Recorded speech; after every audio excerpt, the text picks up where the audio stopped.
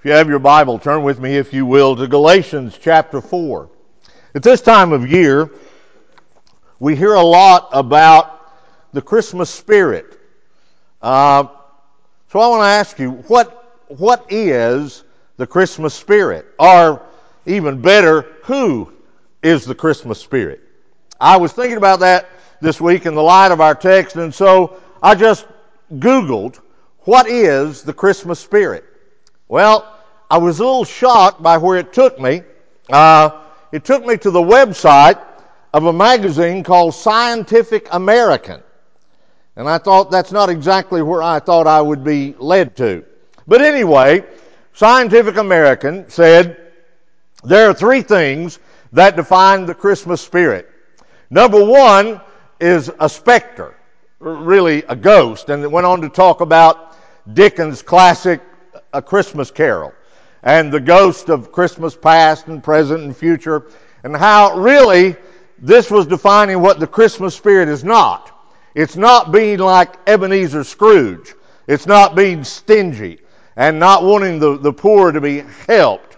So that was the first way they defined the Christmas spirit. The second, as you might have guessed, was Santa Claus, St. Nicholas, who goes around the world and giving toys to children all over the world, except those who are too poor to get them. But anyway, the third one was Christmas decorations, poinsettias and lights and all of that. Now, you may think of different things when you think about the Christmas spirit, but it's not any of those. As a matter of fact, almost everything that you see on TV and read in the newspaper about the Christmas spirit is wrong. The end message of the Christmas spirit is almost always wrong. Christmas and the Christmas spirit is not about giving gifts. It's not about colored lights. It's not about Santa Claus. It's not about Hallmark movies. It's not any of those things. In the Christmas story, God is taking steps to save us, to make us sons, to make us children of God rather than slaves to sin and the law. So I want to look at two things this morning and tell you who the Christmas spirit is and how you may possess the Christmas spirit. The first thing is the Christmas story, and that is God sends His Son to make us sons. Now in the book of Galatians, remember, Paul is arguing for justification by faith alone. And he is debating with a group called the Judaizers, who said that in order to be saved, you have to keep the law of God. And so Paul has already said back in chapter 3 that before Christ came, before faith came, we were held captive under the law as being under a guardian. And that's how he starts chapter 4, really. He says that an heir, as long as he is a child, is no different from a slave. So you have a young man who inherits his father's estate. He's 8 or 9 years old, and he has an estate, and it's got vast lands and castles, but he is under a guardian, what was called then a pedagogue. And Paul is saying that the differentiation between him and a slave is not much different. The young master is told when to get up, what to study, what to eat, when to go to bed, who he can see, who he can't. In much the same way that a slave is. So Paul says that before faith came, we were under the guardian of the law. The guardian was like an elementary school. The law was like an elementary school for God's people. Now, what did it teach us? Number one, that God is absolutely holy. The purpose of God's law is to show us the holiness of God. The second purpose of the law was to show us we can't keep it. There's no way that we can keep the law of God. Because if you break the law of God in one point, you've broken all of it, James says.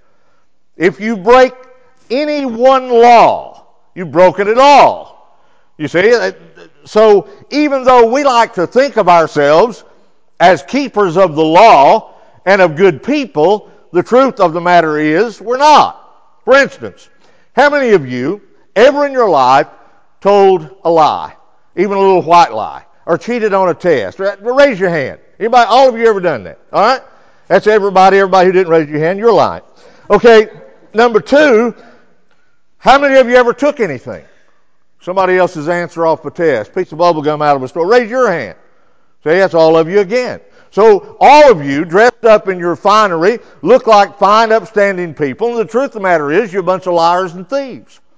So in addition to being liars and thieves, that would make us also blasphemers. That would make us idolaters. That would make us adulterers. That would make us covetous. Because to offend the law at any one point is to break all of it.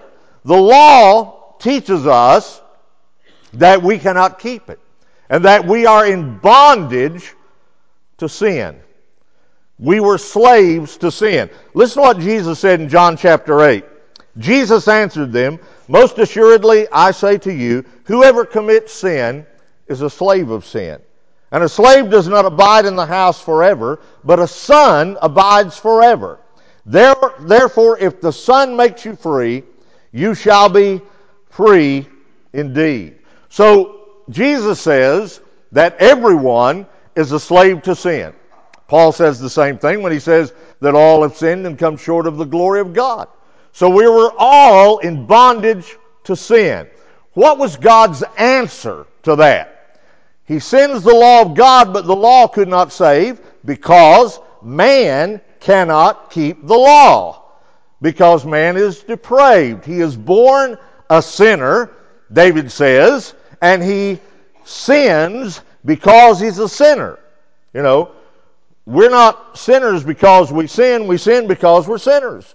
We're born that way. It comes natural. Any of you who have children know that you did not have to teach your children to sin. You have to teach them to tie their shoes. You have to teach them to tell time. But you don't have to teach them to lie or cheat or steal or whine when they don't get what they want. It just comes natural. All of us are that way. All of us are sinners. So what is the answer? What does God do in order to set us free from the slavery of sin and to make us sons? He tells us that in verse 4. But when the fullness of time had come, God sent forth his Son, born of woman, born under the law, to redeem those that were under the law. So notice the time of his coming. There are various factors at work in the history of the world that God was sovereignly arranging the time for Jesus to come. Religiously, for instance, after the Babylonian captivity, the Jews gave up the idolatry that had characterized them from the time of the Exodus. There was also the rise of the synagogue system, where if there were 10 families in a town or a city, there would be a synagogue, a place to teach the law. Those synagogues enabled the gospel to be spread around the Jewish world much more quickly than it would have been were they not in place. Culturally, Alexander the Great had conquered almost all of the known world by about 200 years before the birth of Christ. Alexander had vast armies. He wanted to be able to give an order and everybody in his army understand it. And so he had his scholars come up with a new language, not a new language, but rather than classical Greek, something that was called Koine Greek, common Greek, so that everybody spoke more or less the same language. They understood it. That facilitated the scriptures being written in a language that the people could understand. Politically, the Roman Empire ruled the world. And the Roman Empire enforced by their might peace, what was called then the Pax Romana, the peace of Rome. People were not at war with one another. They were under subjection to the Romans, but there was peace. The Romans also built a vast system of roads that enabled the disciples and the apostles to take the gospel to the ends of the earth. So we see the timing of Christ's coming here. Notice the origin of his coming. God sent forth his Son. This emphasizes what we've been talking about for the last couple of weeks, that Jesus Christ was God come in the flesh. God sent him.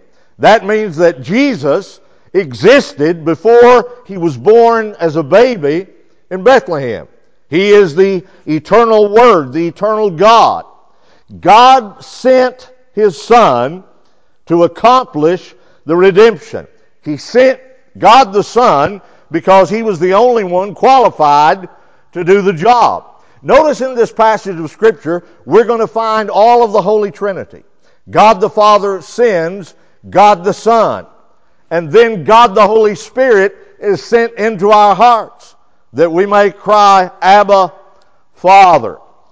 Jesus Christ is fully God. He's sent from the Father. But notice this, he is born of a woman. That speaks of the humanity of Christ. Jesus is fully God. He is fully man. He is born under the law. He was born of a Jewish mother into the Jewish nation. Therefore, he was subject to the Jewish law. And throughout his life, he submitted to all the requirements of the law. And unlike us, Jesus Christ kept the law of God perfectly. He never violated a commandment of God's law. He not only did not break the law, the negative, but he kept the law positively. He kept all of the feasts. He studied the Scriptures. He did everything that the law demands. He kept the law perfectly. He submitted to all of its requirements and kept it. He loved God with all of his heart, all of his soul, all of his mind, and all of his strength, every moment of his existence. And he loved his neighbor as himself, and so he kept all of the 10 commandments. Those relating to God in the first table, those relating to man in the second. Why? What was his purpose? Why did he do that? Why did Jesus Christ keep the law? Why did he fulfill all righteousness? In order to redeem those under the law. The divinity of Christ, the humanity of Christ, and the righteousness of Christ perfectly qualified him to be man's redeemer. If he had not been born of woman, if he had not been a man, then he could not have redeemed men. If he had not been a righteous man, he could not have redeemed unrighteous men. And if he had not been God the Son, he could not have redeemed men for God or make them the children of God. Paul says of Jesus in Philippians chapter 2, Christ Jesus, who being in the form of God, did not consider it robbery to be equal with God, but made himself of no reputation, taking the form of a bondservant and coming in the likeness of men. The incarnation says that Jesus Christ is fully God, fully man. The greatest miracle in the Bible. Fully God, fully man. How could God become a man? Through the miracle of the virgin birth and the incarnation. What we looked at last week. In the beginning was the Word, and the Word was with God, and the Word was God. Jesus Christ is that eternal Word. Why? Why did God become man? Why did God keep the law, or Jesus keep the law perfectly as a man? that he might redeem those under the law, that we would receive adoption as sons. There were two purposes in Jesus coming to earth. First of all, to redeem. Literally means it means to buy out or to buy back. It was used of slaves that were purchased in the marketplace. They were redeemed. They were bought back through the payment of a required price. And these slaves bought were more than just set free. Then they received adoption as sons. There's a lot of legal matters to adoption. There's a process you have to go through. It can be very expensive. But once it's done, it is absolutely binding. Did you know that when a couple adopts a child, that they are told by the court that you are now the parents of this child? You can't back out. You can't change your mind. You can't get out of it. The child's birth certificate is changed at the state to reflect the name of the father and the mother. Regardless of what was on it originally, when the adoption takes place, it is changed. There is no second-class status to being adopted. It is a fully legal, binding process. Now listen, Paul says here that Jesus Christ came to redeem us so that he might adopt us. He had to redeem us. He had to declare us righteous, impute the righteousness of Christ to us before he adopts us. How does Jesus redeem us? He died the death of a sinner. He paid the redemption price. Now, it is extraordinary enough that Jesus Christ died for our sins, that God sent him to redeem us, to declare us righteous. But he doesn't stop there. He adopts us. He makes us his children, that we might receive the adoption as sons. That's Christmas. God sends his Son to make us new sons. That's what God has done for us. Paul says in Romans 8, "For God has done what the law, weakened by the flesh, could not do. By sending his own Son in the likeness of sinful flesh, and for sin, he condemned sin in the flesh." That's the Christmas story. God sent his Son, born of woman, born under the law, that he might redeem them that are under the law, that we might receive adoptions as sons. So now, here comes the Christmas spirit. Watch it. Verse 6, "And because you are sons, God has sent the Spirit of his Son into our hearts, crying, Abba, Father." Who is the Christmas spirit? The Holy Spirit of God. Do you have the Christmas spirit? Have you been redeemed? Have you been purchased from the slave market of sin? Have you trusted Jesus Christ for the forgiveness of sin and for the gift of eternal life? If so, you possess the Christmas spirit. Because when we believe on Jesus Christ, God sends the Holy Spirit into our hearts. What great comfort that is. God doesn't just tell us, he makes his home in us. Listen to what Jesus said in John 14. "If anyone loves me, he will keep my word, and my Father will love him, and we will come to him and make our home with him." How do you know if God is your Father? How do I know that God is my Father? I have the adoption papers. It's right here. Right here are the adoption papers. Jesus Christ has done everything, met all the requirements in order for God to adopt me as his child. I'm quite sure no one else would adopt me, so God has, you see. Everyone else, no. They would not do that. But I have not only the adoption papers, I have a relationship with the Father. God sends His Spirit into my heart and gives me an intimate, close, personal relationship with the Father, so that I cry, Abba. Abba is a word in Hebrew that means father, but it is it's a diminutive word. It's a word that would be used of a small child that says Papa, one that's very, very tender, endearing. At Christmas time, 41 years ago, I was pastoring a church up in Granger County, Tennessee, and I would be in the office of the church, and the phone would ring.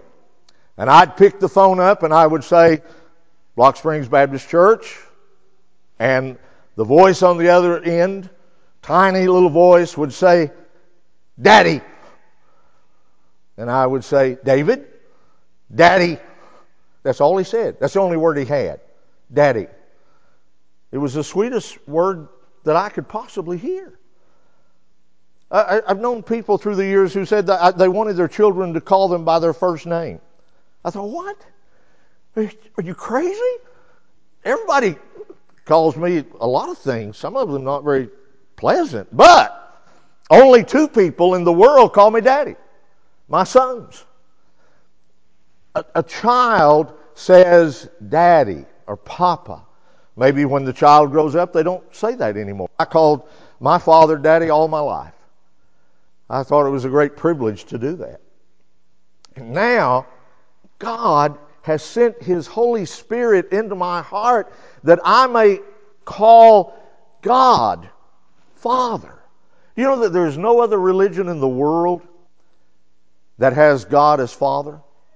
That's unheard of. It was unheard of in the Jewish world to call God Father, much less to call Him Daddy, that affectionate, endearing term of a child.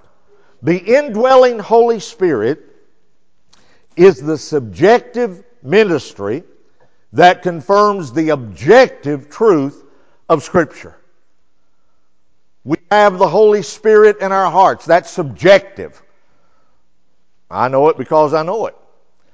The objective truth is known because it says here in the Word, God sends His Spirit into our hearts so that we may call Him Abba, Father. The Spirit of God, the Holy Spirit, lives within believers. So then, Paul says in verse 7, you are no longer a slave, but a son, a child of God.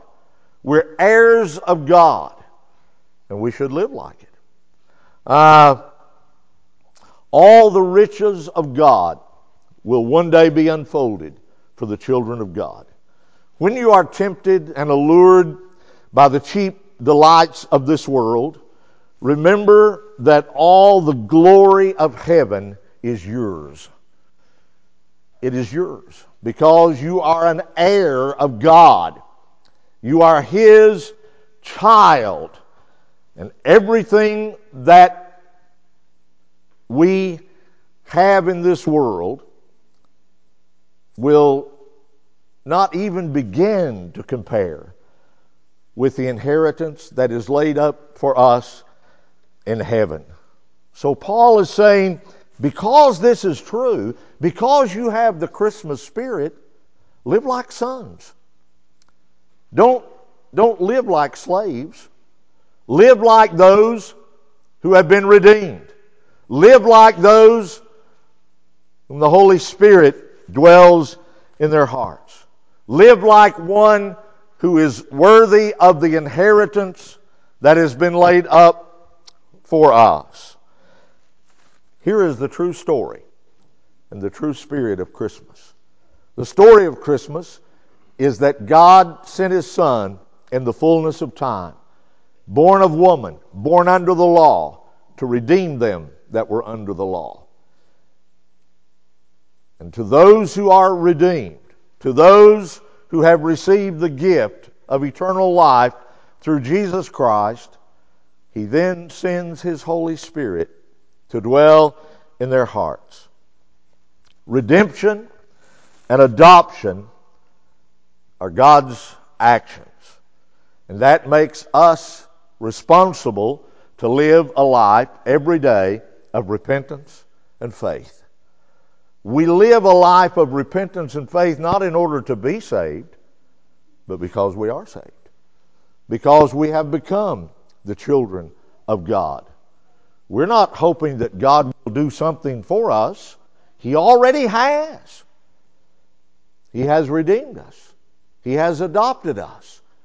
And He has sent His Spirit to dwell in our hearts. In just a moment, we're going to stand and